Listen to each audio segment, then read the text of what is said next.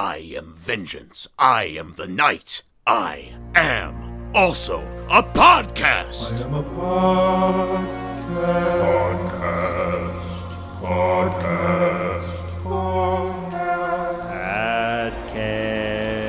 podcast. Whoa! It's a show. It's a show. Audio only, though. What is it about? If you have time, I can tell you that it is a podcast about Batman, a Batman podcast. What did you want me to say in this part? It's a show. Yeah. yeah! I am a podcast. Whoa! Hey! Interviews with fans and people who worked on the show. Podcast.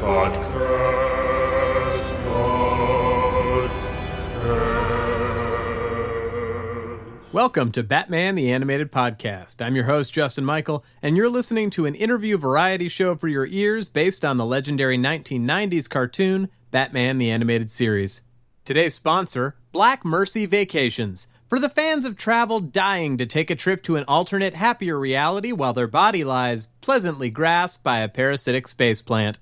Now, we're taking a detour from Batman and diving into our very first Justice League Unlimited episode, which also happens to prominently feature Batman. So, Today's episode for the man who has everything. it's Superman's birthday, so Batman and Wonder Woman take a trip to their best Trinity Bud's Fortress of Solitude, only to discover he's been trapped in his own mind by the space despot Mongul. Original air date, August 7th, 2004. Written by J.M. DeMatteis. Adapted from a story by Alan Moore and Dave Gibbons. Directed by friend of the show, Dan Reba. Music by Lolita Ritmanis, also friend of the show. I'm just going to say friend of the show anytime somebody's appeared on the show. Animation services by Dong Yang, with George Newbern as Superman, Susan Eisenberg as Wonder Woman, Kevin Conroy as Batman and Joe Chill, the gunman, Eric Roberts as Mongul, Dana Delaney as Loana, Lana and Lois merged into one name, Mike Farrell as Pa Kent, Josh Hutcherson as Van-El, and Christopher McDonald as Jor-El. Today's guests, Madeline Careypel and Toby Jones. Maddie and Toby are not only two of my good buds, but also two insanely talented people who have worked at Cartoon Network and in animation for years. Maddie is the supervising director of Infinity Train, which is how we met way back in 2017, and before that was a storyboard artist on Steven Universe and Regular Show. Toby, most recently, was the supervising director and many other titles on Cartoon Network's OKKO, Let's Be Heroes, and also worked as a board artist on Regular Show as well, and created the short AJ's Infinite Summer. He's also got a narrative comedy podcast called Toby's Tall Tales, which I sometimes pop up on. They're two of the funniest and hardest working people I know in the animation biz, as nobody calls it. So, without further ado, let's get to that interview.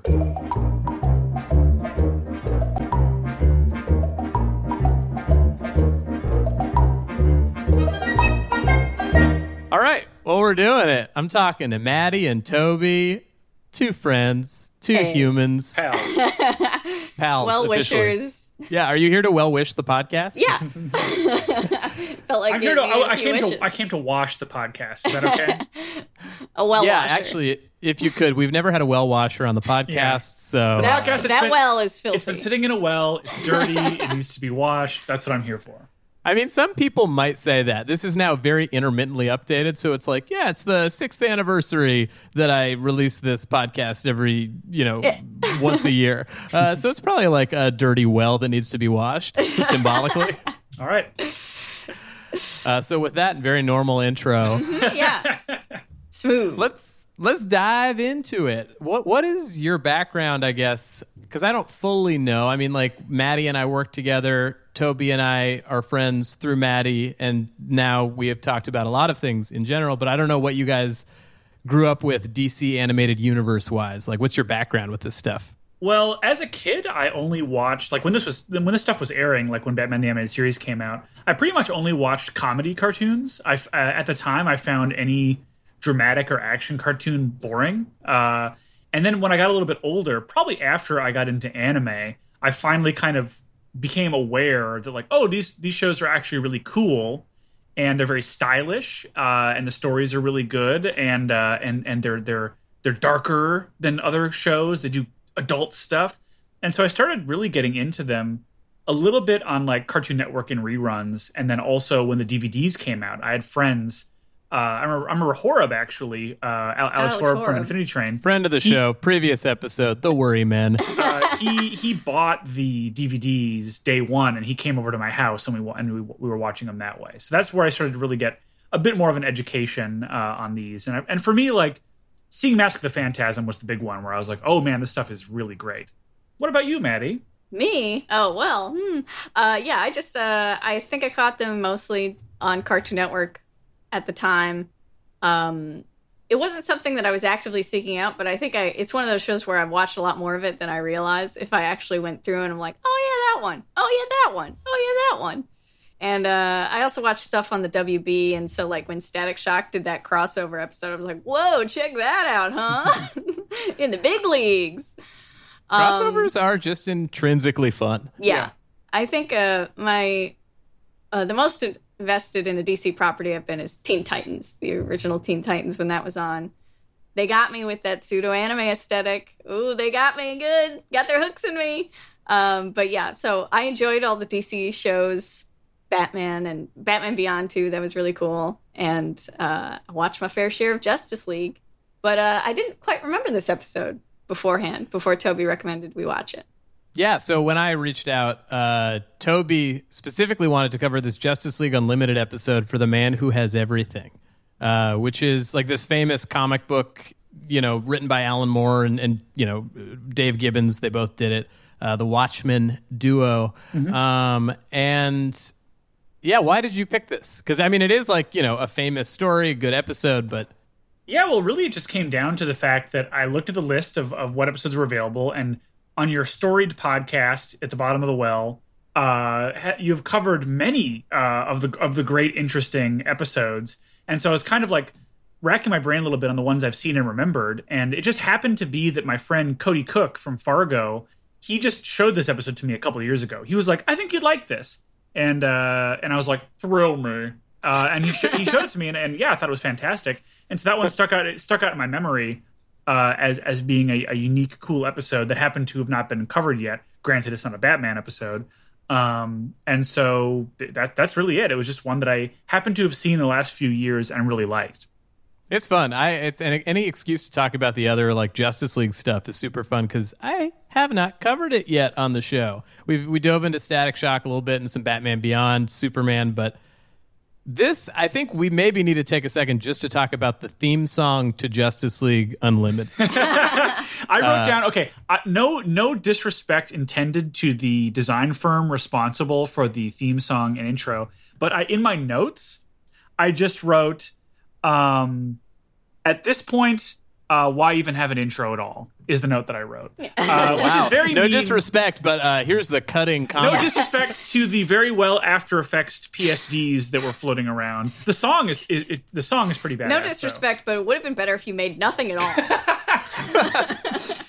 No, I actually looked them up afterward. I'm like, wow, these guys have done a lot of really cool things. And I think that it was also... At the time, it was cool. I remember it's like, you don't really see stuff like that. Yeah, and I think that, I don't know if this is before or after Batman Beyond, but I feel like the Batman It was Beyond, after. The Batman Beyond intro, I feel like... I mean, that one. That one was a really good job of being like, let's take a bunch of assets we have lying around and do something really cool with After Effects to make it into a cool intro. I feel like this was maybe a little too pared down. And what is your opinion of it when you saw it? Oh, I have multiple thoughts, but I think like just the visuals alone, yeah, they leave something to be desired because it's a little bit of a clip show too, and a clip show that I think spoils a lot of the major beats. So, that was bonkers. And again, I'm not a Justice League or a Justice League Unlimited aficionado necessarily, so you can tell me maybe is it a thing where every episode has clips from the show you're about to see, and then also focuses in on whoever the central characters are of the like group of 30. It like zooms in at the end, being like, "This one's about these three." Is that kind of how everyone goes? Yes and no. So let me walk you through a little DC animated theme song history.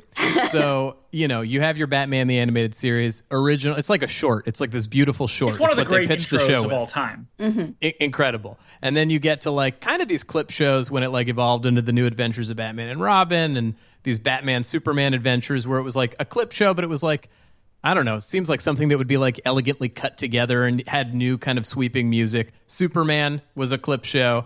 Justice League, it's like a much more slow, majestic thing where they started. The original Justice League was like 2-parters. So they were like, we can only tell these episodes in like, 40-minute chunks for the first 2 seasons.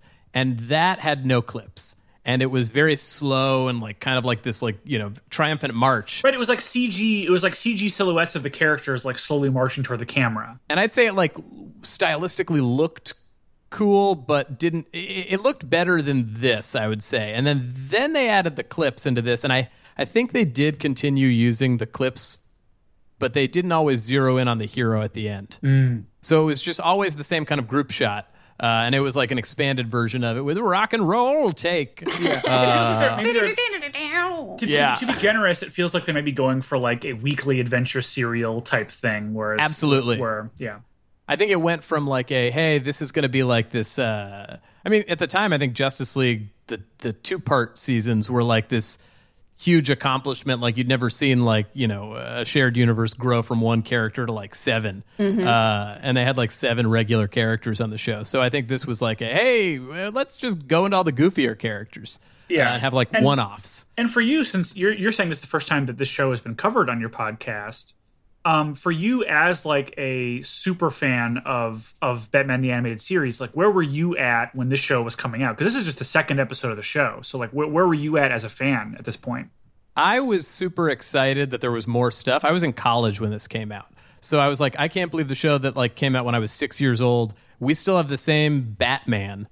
and I think that's why, spoiler, I think the thing that hits emotionally home for me the most is the Batman section. Because I'm like, this is this character you've grown up with for like 20 years, having his heart broken for 5 seconds on screen. Yeah, he gets to see his dream of his dad being a pretty good fighter lived out. Yeah, pretty decent. He's pretty good. He dreams not about himself being good at fighting and stopping it, but dreams about his dad being really good at fighting and stopping it. Yeah. I think this episode I liked this better than the first one. I think the first episode was kind of like a weird team up of like Green Arrow and Black Canary versus like kind of a kaiju sized like radioactive monster, which is fun. But it was a little bit more, I think, like kind of comedy based. It's like action comedy more than this, which felt kind of like had a little bit more of the gravitas of like the other stuff. So I think when it originally aired, I was more into something like this, but have come to enjoy all facets. All facets welcome. Yeah. But yeah, so I think the theme song I was not happy with when I first saw it. So I was like, what the fuck is this? And since then I have an appreciation for it. I was like, oh yeah, this is like the perfect like goofy kind of rock and roll version, but it's like a perfectly scored version of that. Yeah, I guess maybe they're maybe responding to some of the people who maybe felt that the 44-minute Justice Leagues were like a little dry, and they were going for something a little bit more punch you in the face. Yeah, but those execs and more toys, I bet, more figures, oh yeah, to sell when action figures were a thing that kids bought. The first season of Justice League is a little bit dry, like they're finding their bearings. There's some good episodes, but the second season I think is like mwah. Like maybe the perfect kind of blend. I'll shoot you some recs. Please do. So we can watch them on HBO Max. HBO Max. Yeah, these are all streaming on HBO Max. Where HBO meets much more than was before. But also you don't get some of the things that you wanted on HBO as well. Another excuse for people to foolishly not watch Enlightened. They just need to watch Enlightened. It's so good. I could spend a whole pod talking about like we need season 3 of that show. I think of like Laura Dern plays such a perfect middle ground between like hateable and lovable, like just as she's about to do the right thing for herself. That's well, right. Maybe it's time for a Batman the Animated Enlightened podcast. Yeah, that's right. You showed up to listen to talking about Batman. Too bad. We're talking about Justice League Unlimited. Too bad. We're talking about Enlightened. What can I say? You've already seen Batman. Time to watch Enlightened. It's just as good as Batman. Too bad we're not going to talk about that. We're going to clean a well that you can't watch. You just got to sit and listen to us cleaning the well. Get your rubber boots on. We're getting down there. Oh, man, I did not expect to talk about Enlightened within the first 10 minutes of this podcast. I'm just assuming it's on HBO Max and not enough people have watched it. So, there you go. I would highly recommend it as well. Well, let's dive into this comic book adaptation that was kind of pretty faithfully recreated for animation, although I can kind of like chime in with some differences if you guys want to know. Well, there's an inherent thing with maybe I'm getting into this a little too early. You read the comic this is based on. Yeah, I reread it this morning, so I can kind of have it fresh. When it comes to episodes like this that are very high concept, I kind of judge them on how much they do or do not commit to the concept. And this one does seem like it's a little bit, for whatever reason, afraid to fully commit to like really just showing us long sequences of Superman's dream world. And there's a lot of the kind of wraparound action thing. Is that or is that not faithful to the source material? I'd say it's pretty faithful to the source material, but I'd say Superman's flashback is very different. Oh. So like it alternates, and it's like beautiful in the comic too. And I think the directing is pretty good in this too, in the way that it kind of cuts back and forth.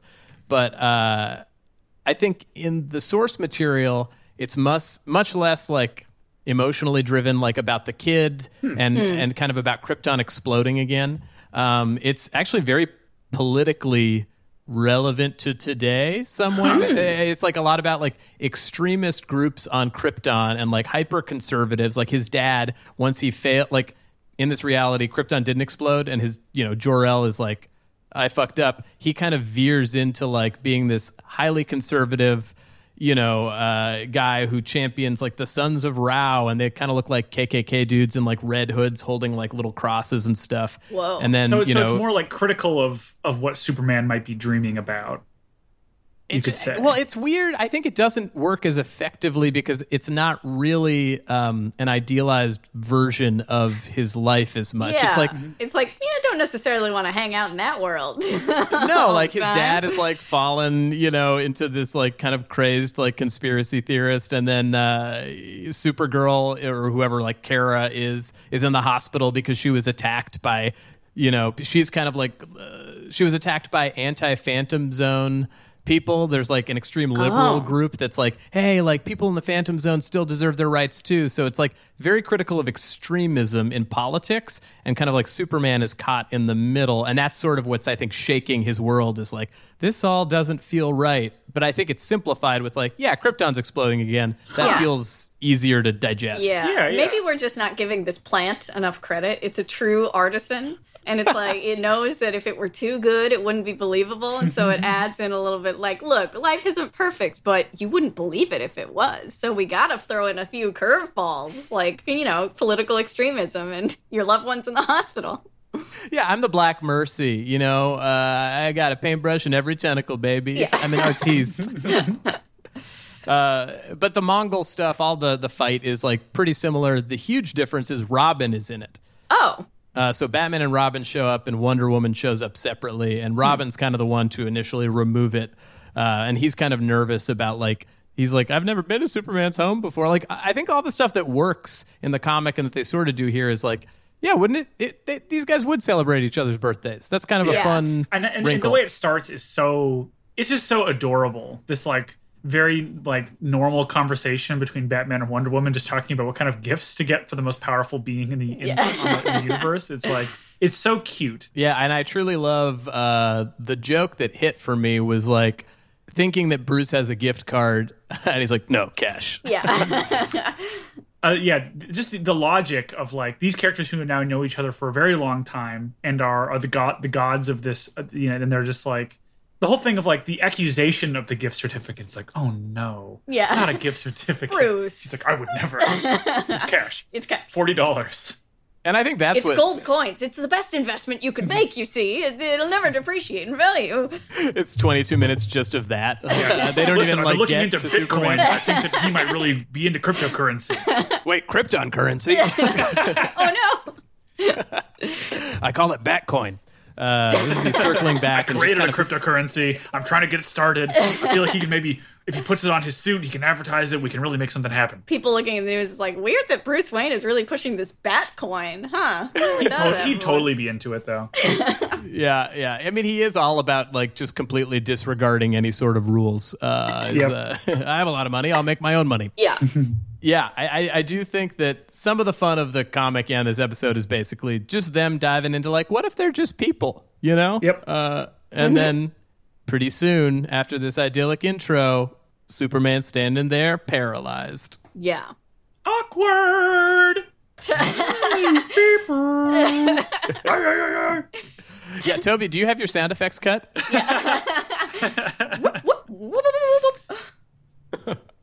That's the cold open, right? There's it breaks on the shot of him enslaved by the purple creature. One quick thing I just wanted to mention that I really enjoyed the backgrounds when they're flying to see Superman, like the glaciers with the clouds overhead. I just thought that the color scheme looked really cool in those opening shots. Yeah, really beautiful stuff. Also, the first, I think, invisible jet appearance in the show. I feel like they tried really hard to justify things in like Justice League, and they were like, yeah, now we're going to just do this stuff people know about. I read that bit of It trivia. felt very Wonder Woman 84, where it was like, suddenly she has that. Yeah, I was very surprised because I was like, this major part of Wonder Woman just didn't appear in the entire Justice League show. Yeah, I think in Justice League, they even like depowered Superman, which I think upset fans because they were like, how do we not have Superman solve every problem? Yeah. And I would say emotionally, maybe. But I think they like kind of lowered his powers, you know, so he would seem like he needed help a little bit more. But I think they kind of figured it out in the second season. And so I think similarly, they were like, yeah, we can't just have an invisible jet. How do you explain that? And then they just had it, which I think was in the trivia that maybe we both read. There was supposed to be a movie that they got to script and then it was canceled. Never experienced that before. No. In I our mean, working lives. Imagine writing a whole. Imagine having a whole talented team of people and writing a whole movie, and then having to just be like, no, let's not do that. Like that's wild. Yeah, I've never experienced that, and it's not painful. Yeah. But also, like that movie that you're describing, so that was like written during the Justice League era, and they were just like, don't do that. I think it was, yeah, like we're going to bridge it. And so it was supposed to be concurrently happening. So it would like bridge Justice League to Justice League Unlimited and explain kind of why people were, you know, why they were opening it up. And I think they do that in the pilot episode of Unlimited, but it's like pretty rushed. It's like, okay, we have too many things. We need missions with different people. Credit where credit's due. They kept that operation, production in various forms going for so long. Like I watched this IGN video about the making of Batman Beyond, and it was literally just like, well, we have all the staff here. Let's make another show. Okay, they want a teen show. Okay, we'll make Batman Beyond. Boom, we're in production. It's like just keeping letting everybody everybody keeps their jobs basically. They were doing 3 shows essentially at once. I think they were finishing up the new Batman Adventures and Superman and starting Batman Beyond, which seems like a nightmare, but also a dream. Yeah, it's one of those dream nightmares, kind of like in the original story, I guess. So we, after this beautiful opening, we have our cold open. We go into the theme song, and then we just kind of get to the meat of it, which I didn't really go beat by beat with this, but I did like immediately. I think it's Kal-El being woken up by a little like cute Brainiac robot, which in this continuity, Brainiac was responsible for blowing up Krypton or helping people not know about it. Yeah. Whoops. Which was kind of fun to see him as a cute little guy. Good detail. And I like that Krypton Kal-El in this universe lives almost like on a Kansas wheat field as well. Yeah, I was going to say like, space farm. it's quite beautiful, and just being like, this is, spending a large chunk of the episode, I wish it were larger, in this idealized dream life of Superman. It's like very cute. The things he chooses to dream about and like what he ends up landing on. It's like this like conflict-free universe that he's in. It's great. And then I lost my train of thoughts. We'll leave. The thing about this kind of episode where it's like, this character's experiencing years of time passing and they don't know it, and they're just sitting and they're actually under this sort of trance. We just, by complete coincidence, in our watch through of Star Trek TNG, we're watching it for the first time, by complete coincidence, right afterward, we watched The Inner Light, the Star Trek TNG episode, which is one where Picard goes through something a lot like this. Yeah, they encounter a probe that blasts him with a beam of energy that makes him live through an entire lifetime on this space farm colony. And he has an entire lifespan. He has a wife, he has kids, and decades pass. And then he just wakes up on the Enterprise and it's 25 minutes later. Yeah. But he's experienced like 40 years. Yeah, and Adventure Time did it too. They did that episode Puhoy. And I realized I just love the format of a character going through an alternate lifetime. Yeah, it's great. They even did it in Batman. There's an episode, Perchance to Dream, where the Mad Hatter basically kidnaps him or is able to subdue Batman, and he's like, I just wanted you off my back, so I put you in a dream world. And so we it's a whole mystery that Batman is trapped in this world where Batman is somebody else. Yeah. So he just gets to live his life and hey, we've all been there. We all married to Selena Kyle. Can someone else deal with my problems, please? I also like that there's a continuity where Batman has experienced this twice and has different versions of it. Yeah. Which is, probably realistic. Yeah. To how we all dream up different things. Yes. Dream.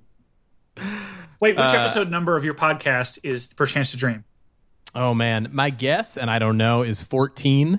I just want you to plug your own plug your own podcast within the podcast. I don't know, but it was a good one. We talked to Alan Burnett, who is the, I think story editor, head writer, basically another, he feels like he was one of the biggest voices in the show once he was brought on. Cool. And other people don't remember. It was years ago. This podcast is 6 years old.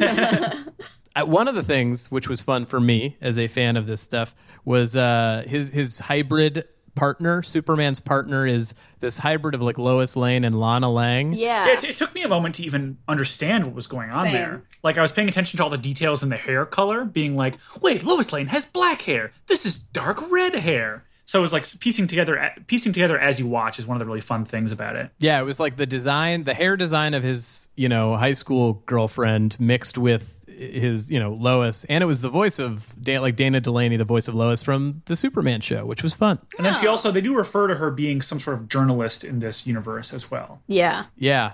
In the comic, his wife is an actress. She's called very pejoratively, the actress. The actress. And also, I will by say, his shitty dad. By this point, it was okay, because again, the DCAU had been existing for years and years and years at this point, and no other universe could you possibly get away with a 3-minute scene of two adults in bed flirting and having a boring conversation with each other. Yeah, wow. we could never in a million years do that in any of the cartoons we ever worked on. So I'm watching it and I'm like, wow, this is just two adults laying in bed chatting. How about that? Imagine. Yeah, I think when Justice League aired, I want to say Friday nights. It was a 7 or 8 p.m. Either pre-Toonami or the beginning of Toonami was new Justice League stuff. So I feel they were veering into okay, this is for teens and we adults, which I wish they would do that with other stuff. Bridge shows nowadays. Yeah. Or the bridge from 6 to 11 to adult and teen is yes, that is the thing we all want to work on. That's true. Yeah, and luckily we got, alien dog shit as something in the show. Yeah, don't worry about it. Brainiac, could you clean it up, please? Yeah. I guess, and they sort of allude to them maybe about to have sex. I don't know. There's or they have or will or it's a horny scene. Yeah, and which is true to the comic. There's a horny lead in too that Alan Moore writes into it. I remember there was a scene in OKKO where we showed two adults kind of having a bedside conversation. And it lasted just a few moments, and it got flagged hey, guys, see if you can. But actually, we got it through just fine. But it was weren't they not actually in bed? They were sitting on the bed. Yeah. They were fully clothed sitting on the bed. Yeah. I thought it was they were in two chairs that had pillows on the back, it looked like a bed. I forget. Oh, that you're talking about a different scene. Oh, I see. There's a scene with two adult characters in a flashback, but even the act of showing adults in these situations in a kid show, it feels like something that is trouble. Forbidden. Yeah. They're really, it's all adults, especially in this show. Yeah. We have that little kid, Van. Good old Van with his eye whites. Head size changes sometimes. And Look, the design theory is solid. Two things. These shoulders are out of control. Everybody's shoulders are... The shoulders are just, they just fill the space of whatever space there happens to be. The it's like, shoulders will hey, fill we're the in space. widescreen now. Let's go all the way out. just knocking everything over in the kitchen as they're walking around.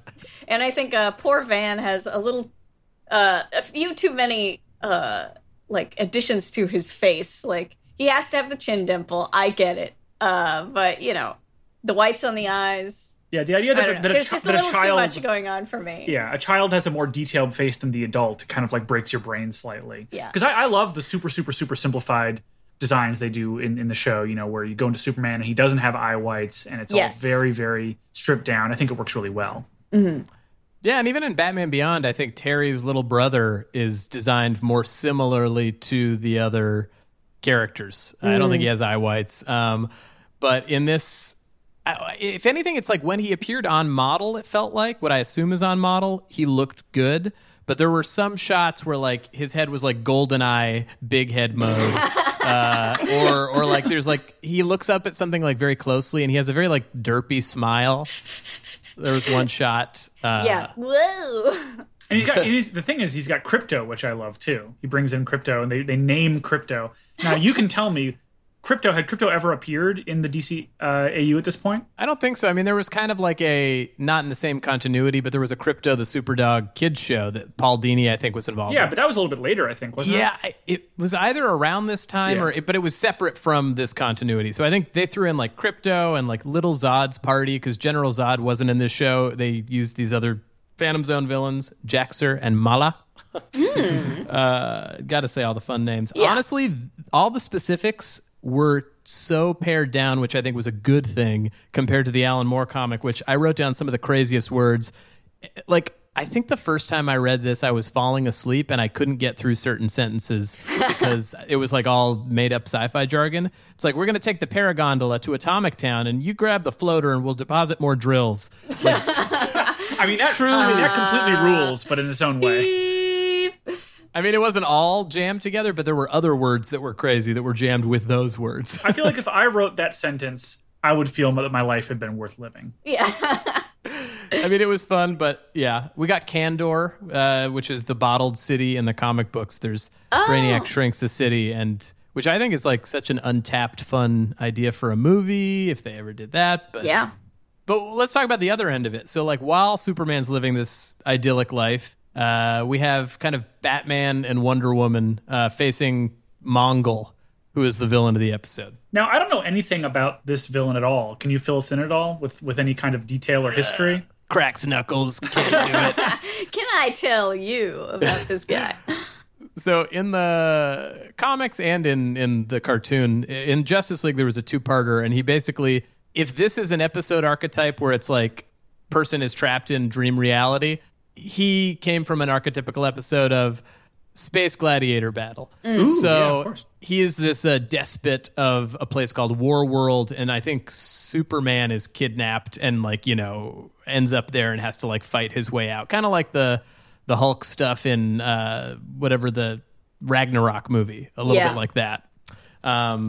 So Mongol he was kind of a boring space despot in his first appearance, truly the coolest thing is just Eric Roberts does a good job voicing him, in my opinion. It is cool. It feels very unique. It's strangely pared down for the giant size and drama of the character, which is cool. Yeah, he's got a Clancy Brown vibe.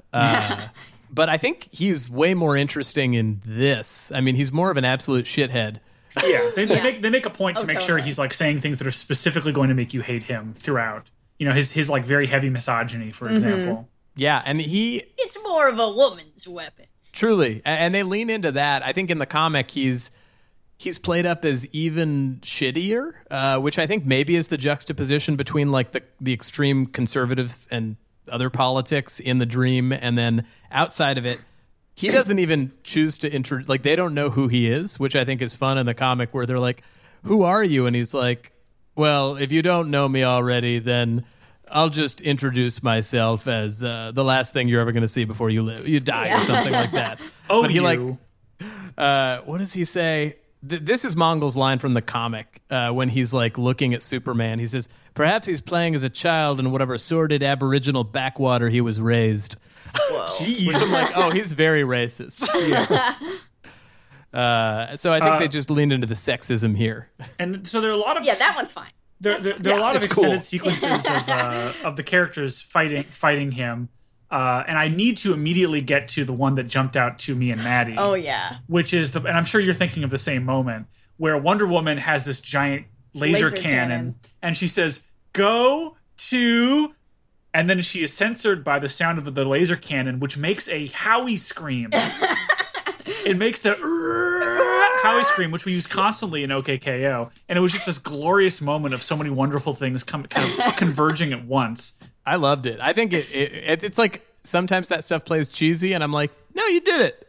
You drowned out the word you can't say, but we got it. I mean, I'm sure that if I had seen that when I was like a teenager or a preteen, I would have thought this was the absolute most badass thing I'd ever seen. yeah. But And anytime that's I hear a pulled Howie, from the again, comic. Howie as laser, that's just innovative sound. That's like panel for panel, like certain things that were pulled right from the comic, like that. I think. But was she able to in the comic say hell? Yes. Yeah. She whispers it. She goes, "Go to hell." No, And then she screams, looks "Go to around hell." like, I'm not going to get in trouble, right? Oh, jeez. I'm just a petite lady. Yeah, she does that. I think we also have like "Happy Birthday, Kryptonian." Like, I give you oblivion. Like that line is That's just cool. ripped from the headlines. Yeah, I think it's interesting. I think it's supposed to be played for drama, but there's a moment. So like they kind of split off immediately. Wonder Woman is like seemingly defeated by Mongol, and so they kind of rearrange it because like that Howie scream moment is actually one of the first moments in the comic. So like she doesn't play possum. But I think Batman trying to rip the Black Mercy off while other shit is going on, he's like, "Oh, it's not working." When he throws something down, it was funny to see Batman as like a petulant child. Yeah, he's just like, God, everything's supposed to work out for me. I'm Batman. I haven't plugged into HDMI 3. I don't know why it's not showing up. Bruce, just if you let me, I think just we could Google it too. Yeah. No, I'm an adult. I know how this works. I can make it happen. Okay, yeah, I'm gonna go. We'll go. I guess we'll make the popcorn again. Fine. But we get to Batman's trying to rip it off, and Wonder Woman is eventually beating the shit out, or getting the shit beaten out of her by Mongol in the beginning, which I feel like is a little bit of a bummer. We didn't get to see her wail on him a little bit more.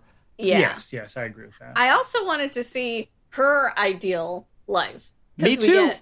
Well, We get it feels Superman, teed we up, get yeah. Batman, and then, I mean, time's up. We gotta throw this thing back at Mongol.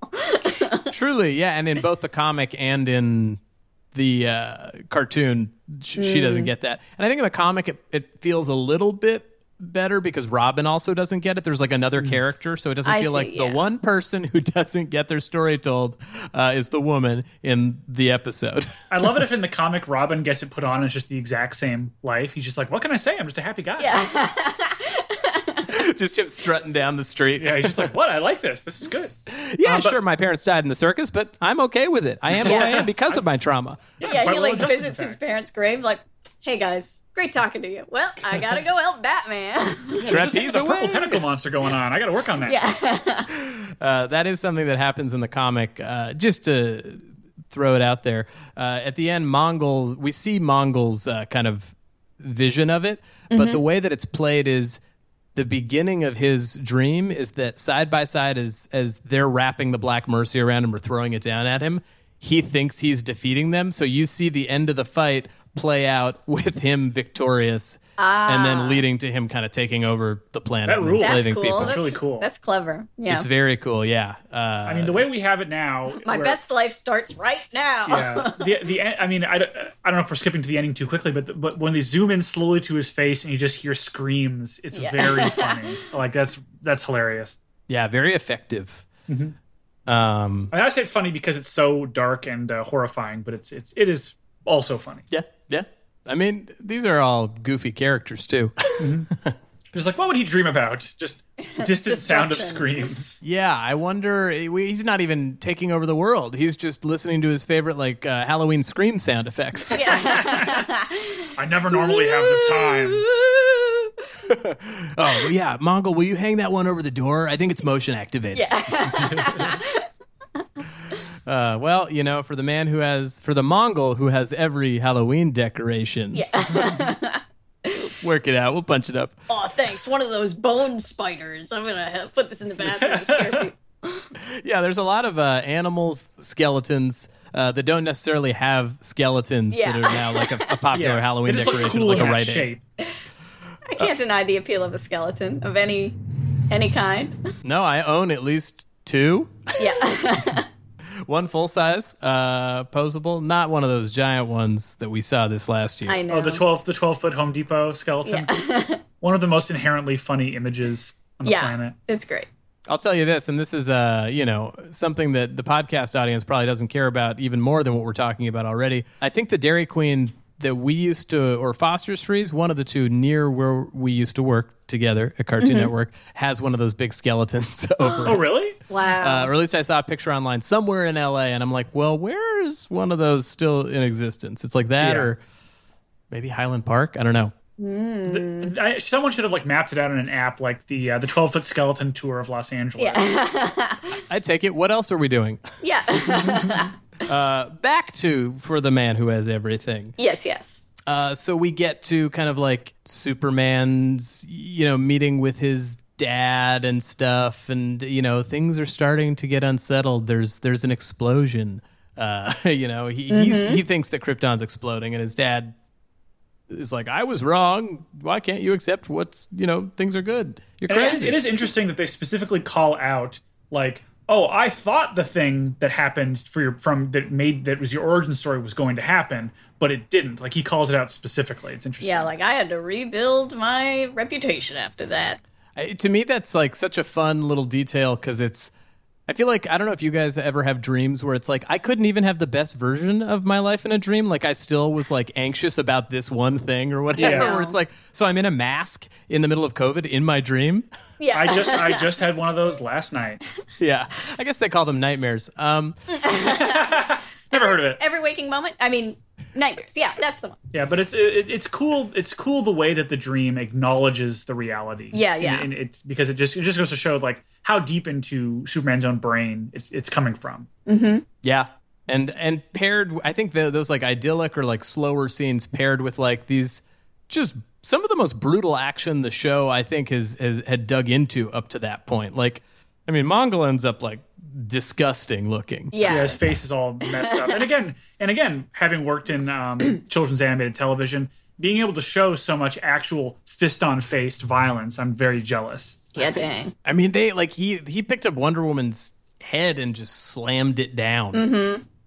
Yeah. And I think the boarding, I don't know, you guys tell me. I thought it was like well boarded and directed. Like the action in these shows generally play pretty well.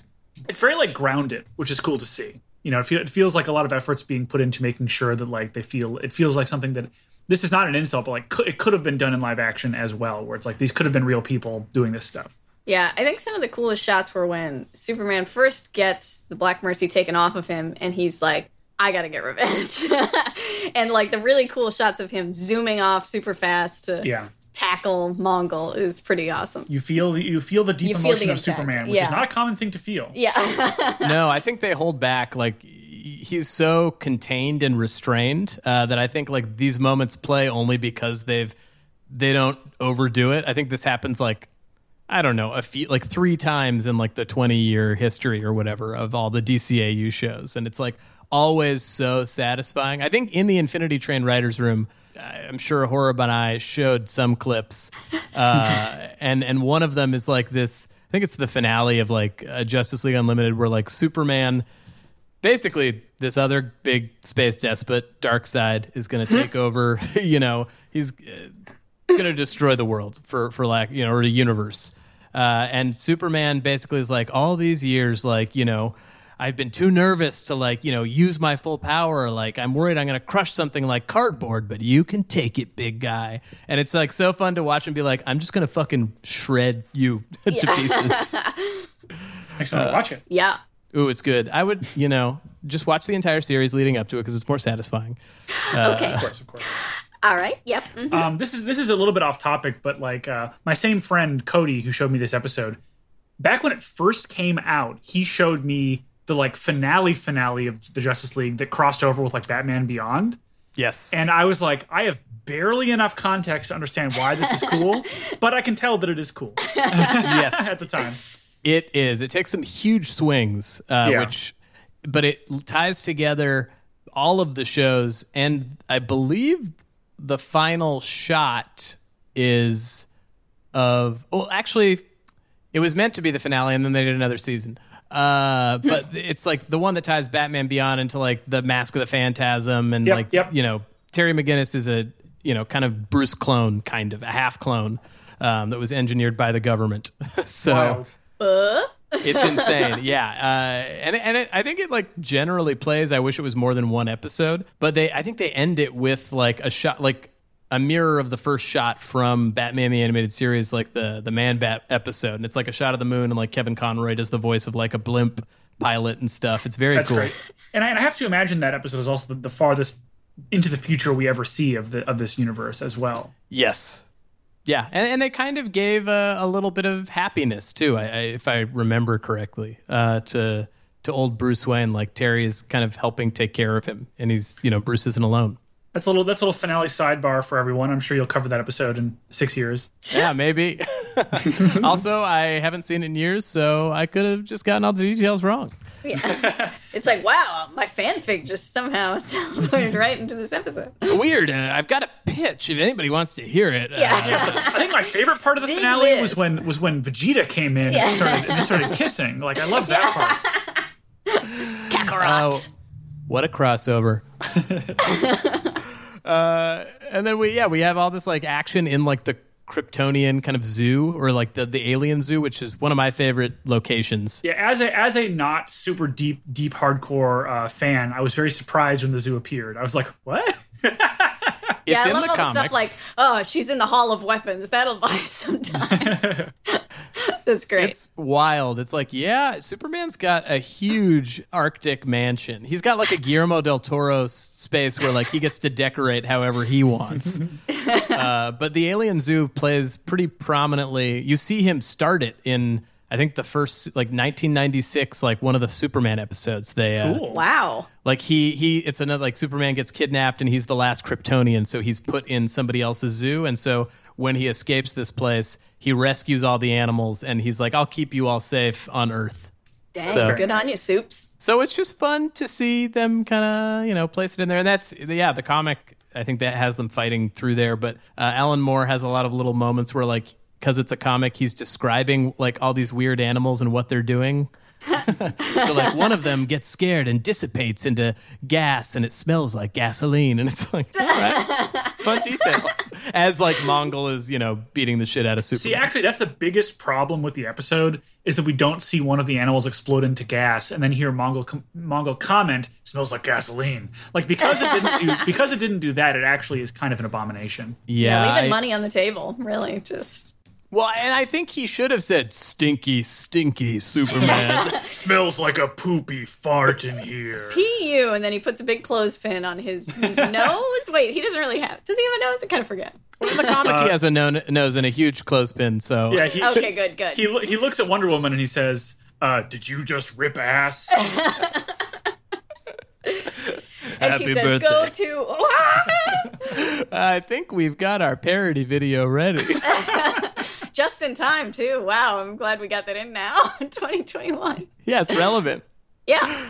And then I think, I don't know if you guys, did you have anything before we get to the Black Mercy being pulled off of Superman? Not specifically. It was cool to see the way, I mean, he definitely he realized it very quickly, and was very interesting to kind of see him be very he's like, okay, I get it. He's like, okay, this isn't real. I'll see you guys later. He's like, not as emotionally destroyed by it within the reality of it, which is kind of interesting. Actually, it kind of reminded me of another Star Trek episode where Riker is being manipulated via holograms, I think, at the time, to think that he woke up 15 years in the future. Oh, I love that one. He's been married and had a kid in the meantime. And he has to, like, bond with this kid. And it's like, ooh. And then he, of course, realizes that it's not real, but he has to give up the idea of this kid that he was trying to, like, legitimately be a good father to. And it's like, well, gotta shut down that simulation. Sorry, see ya. It's like, well, Slugger, here we go. Yeah, so there was a scene kind of like that with Superman and Van. Yeah, and that was really good, very effective. Of like, it's like stupid duty and responsibility that I always have to put first. No. Yeah, and we I guess we already kind of discussed how cool it is after the thing gets ripped off, seeing the way that Superman responds to the realization of kind of what has happened. Yeah. Yeah, and I guess I do think, man, I wonder how much of it was. It wanted to be a 2-part episode just as they started these like 22-min episodes, because it felt like it wanted to breathe a little bit more, because we got the emotional beat of like him like crying as he's saying goodbye to his son with like explosions all around them, but we just didn't have a lot of time with them together. Mm-hmm. Yeah, it's true. Well, and I don't know, because I don't know who's kind of whose idea it was to do them as 22s instead of 44s for this season. Yeah. I'm not sure what the priority was there. I feel like, I don't know, I feel like it fits decently well into a 22, but I would love to see a 44-minute version. Yeah, I'm in the same boat. Yeah. So after Krypton rips ass, and Superman, goes crazy on Mongul, we get the Batman getting stuck in the Black Mercy's world, which it's just so fun. You're like waiting. You're like, oh man, who's it gonna get? And it's very exciting. And it's just like, once they've established this concept, you want to see. It's like we said earlier, you want to see everybody get to have their dream. And so it was nice we got to spend some time with Batman's dream. And that it was in black and white. I like that it was shot, it was like reminiscent of kind of the animated series vibe a little bit. Mm-hmm. It'd be funny if that was just a reveal that Batman's been colorblind this whole time. Like, severely colorblind. He can't see anything. In the previous episode, he couldn't read in a dream. So the fact that he can't read potentially and is colorblind. Yeah. It's like, look, when people told me there was yellow on my suit, I was so embarrassed. I quickly switched to just black and gray. That was just I was so awkward. Humiliating. But yeah, it was it's very sweet to see these things. And like I kind of joked about earlier, the fact that in his fantasy, he gets to watch his dad be cool. Yeah. Instead of him saving the day, it's just like, aw. Yeah, you really see that it's like, all he ever wanted was his family back. It's like, aw, sorry, dude. It's devastating. Yeah, and he doesn't tell them about it, which I think is, classic Batman, like, bottles it up and just is like, he like, what does he say? Something like, he doesn't deserve whatever it's showing him. Or whatever some it is, better it's version too good of that for line. him. That's it. Yeah. But I do like, we see Joe Chill, the guy who killed his parents for the first time. The only time in the DCAU, and it was voiced by Kevin Conroy, which I think is a fun little detail. He's like, I don't have a very big imagination. My dream, everyone just sounds like me. Everyone speaks in my voice. Surely you understand. Hi, I'm your mom. I'm Vengeance. That's actually not too dissimilar to, we watched a Disney's Doug episode recently, and I had forgotten what Doug's mom sounded like. And it's kind of like Minnie Mouse, a little bit. Oh, Doug. Someone doing an impression of a parent. Yeah. So the episode ends after they're able to rip it off of Batman and tag team, like holding the Black Mercy kind of together, hurl it down. They're like, does this answer your question? They throw it down. And it does. And Mongul is trapped in his own nightmares or dreams. Yes. And I love the ending where it just zooms in on the screaming. And I like to think that they just didn't do anything with his body after that point. They just let him hang. They're just like, he can hang there. I don't use this room that much. Yeah. Oh, and then we see what Wonder Woman got Batman. Oh, yeah. Oh, yeah. A new type of rose. That's very nice. Krypton, which weirdly in the comic, the beginning, they're like, what'd you get him? Batman got him the rose. or the new kind of like flower, and Wonder Woman's is a surprise. And the joke at the end of the comic is she's like, I got you a replica of the bottled city of Kandor now that, you know, they were able to regrow it. And it shows Superman rush to like hide one because he already had one, and he's like, it's perfect. Okay, I love that. I think both that joke and then also having Batman be the one to get him the rose. I like both of those things. I love the Batman joke in this, but I do think there's something sweet about, I mean, I feel like Bruce Wayne is like a thoughtful guy. I feel like he's not somebody who actually does value money, even though he's loaded. Like in this version, the easy fix would have been to have Batman give the rose and have Wonder Woman give the cash. Yeah. I feel like this Batman kind of comes off like a bit disconnected from reality or other people, because like in the beginning he's also sort of backseat driving with Wonder Woman, and then the gift card cash thing. Yeah, they really go out of the way to be like, oh, when they're just people, they're dorks. Yeah, which is, you know, it's very relatable. I like it.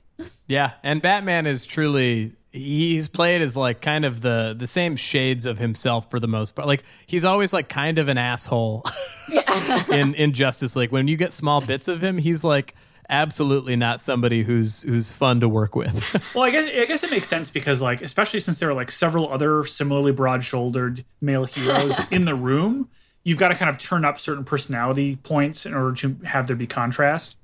Oh, and it's fun. I think it like works every time in the Justice League shows.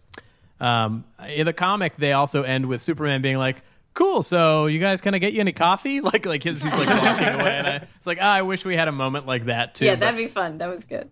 I do. If you're like zooming in on Mongol's face and still hearing those sounds, but like kind of it's like tilts up and like they're just talking about getting coffee.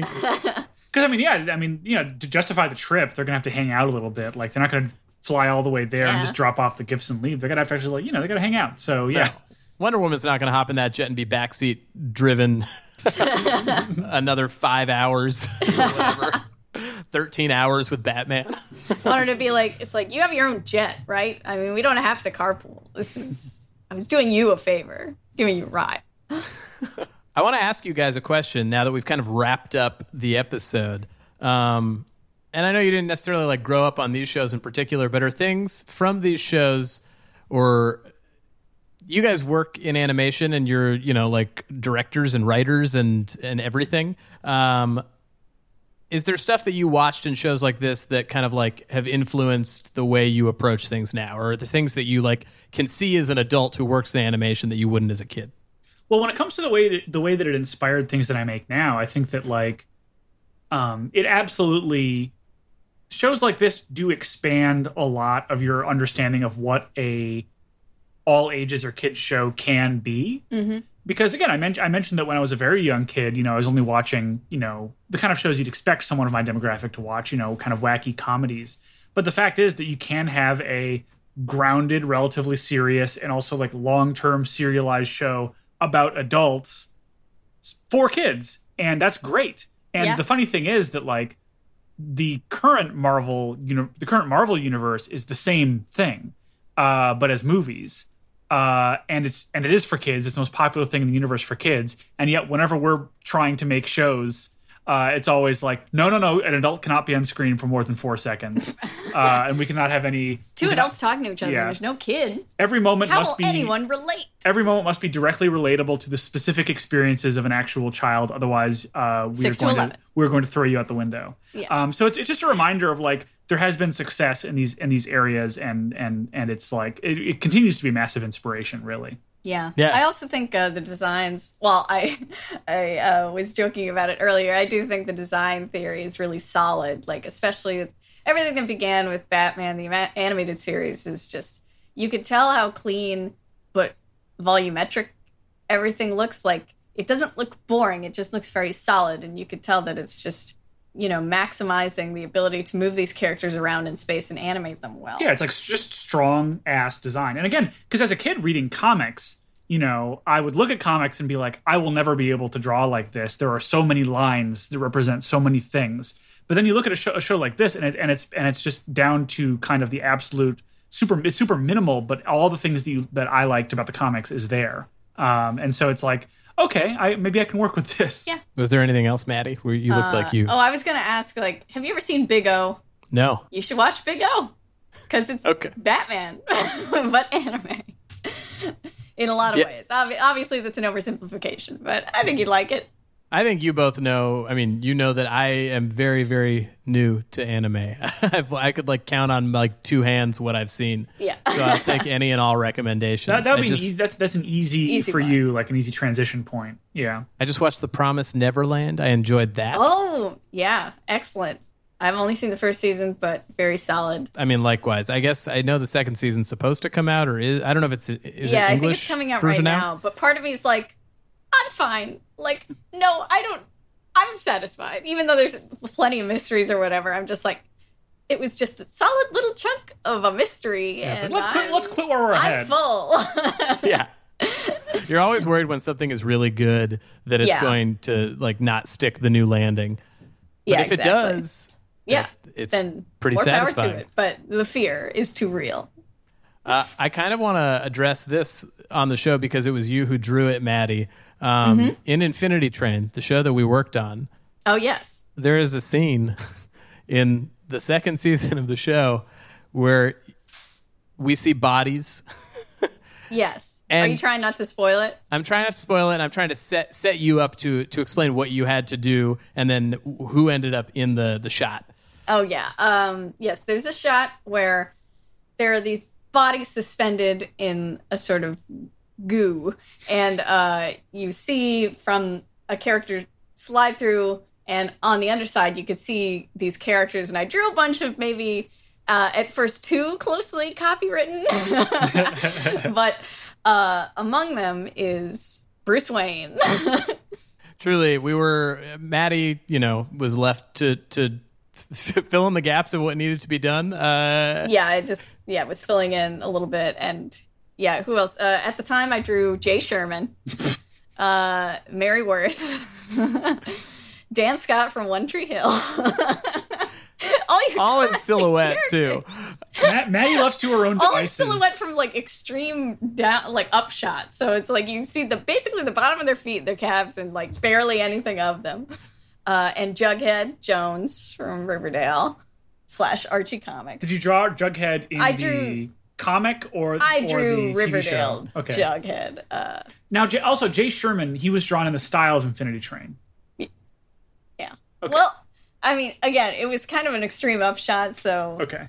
I'm going to do a doodle of what I'm imagining. Initially, it's very obviously Jay Sherman, and I think that one in particular had to be revised, right? Yeah. What's funny is I think I changed the design on his sweater vest, so it wasn't the exact pattern. And also, I gave him hair, like when he puts on that toupee in the opening. So...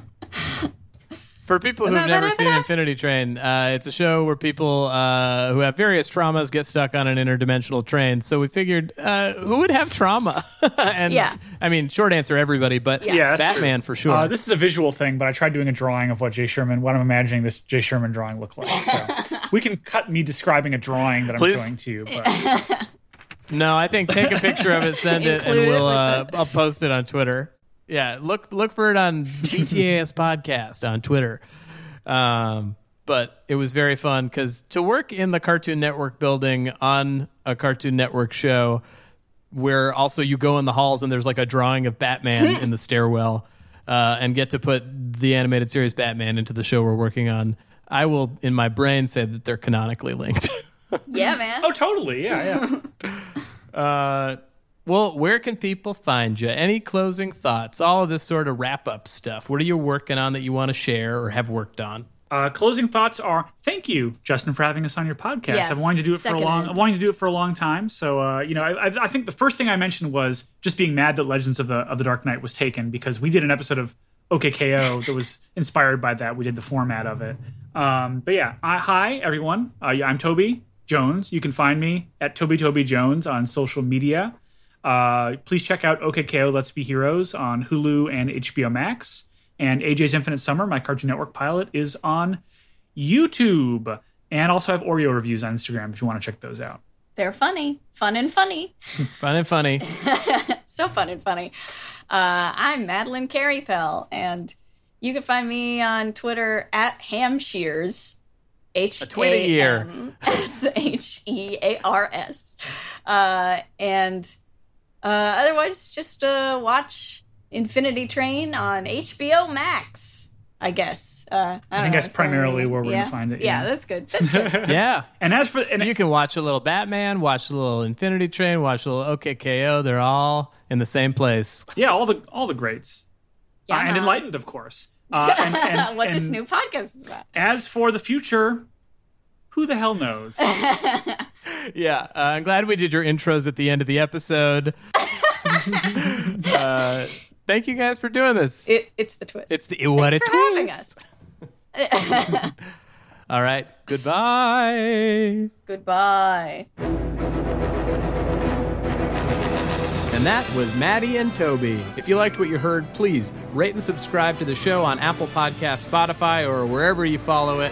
And follow the show on Twitter and Instagram at BTAS Podcast and me at Hey Justin. And hey, guess what?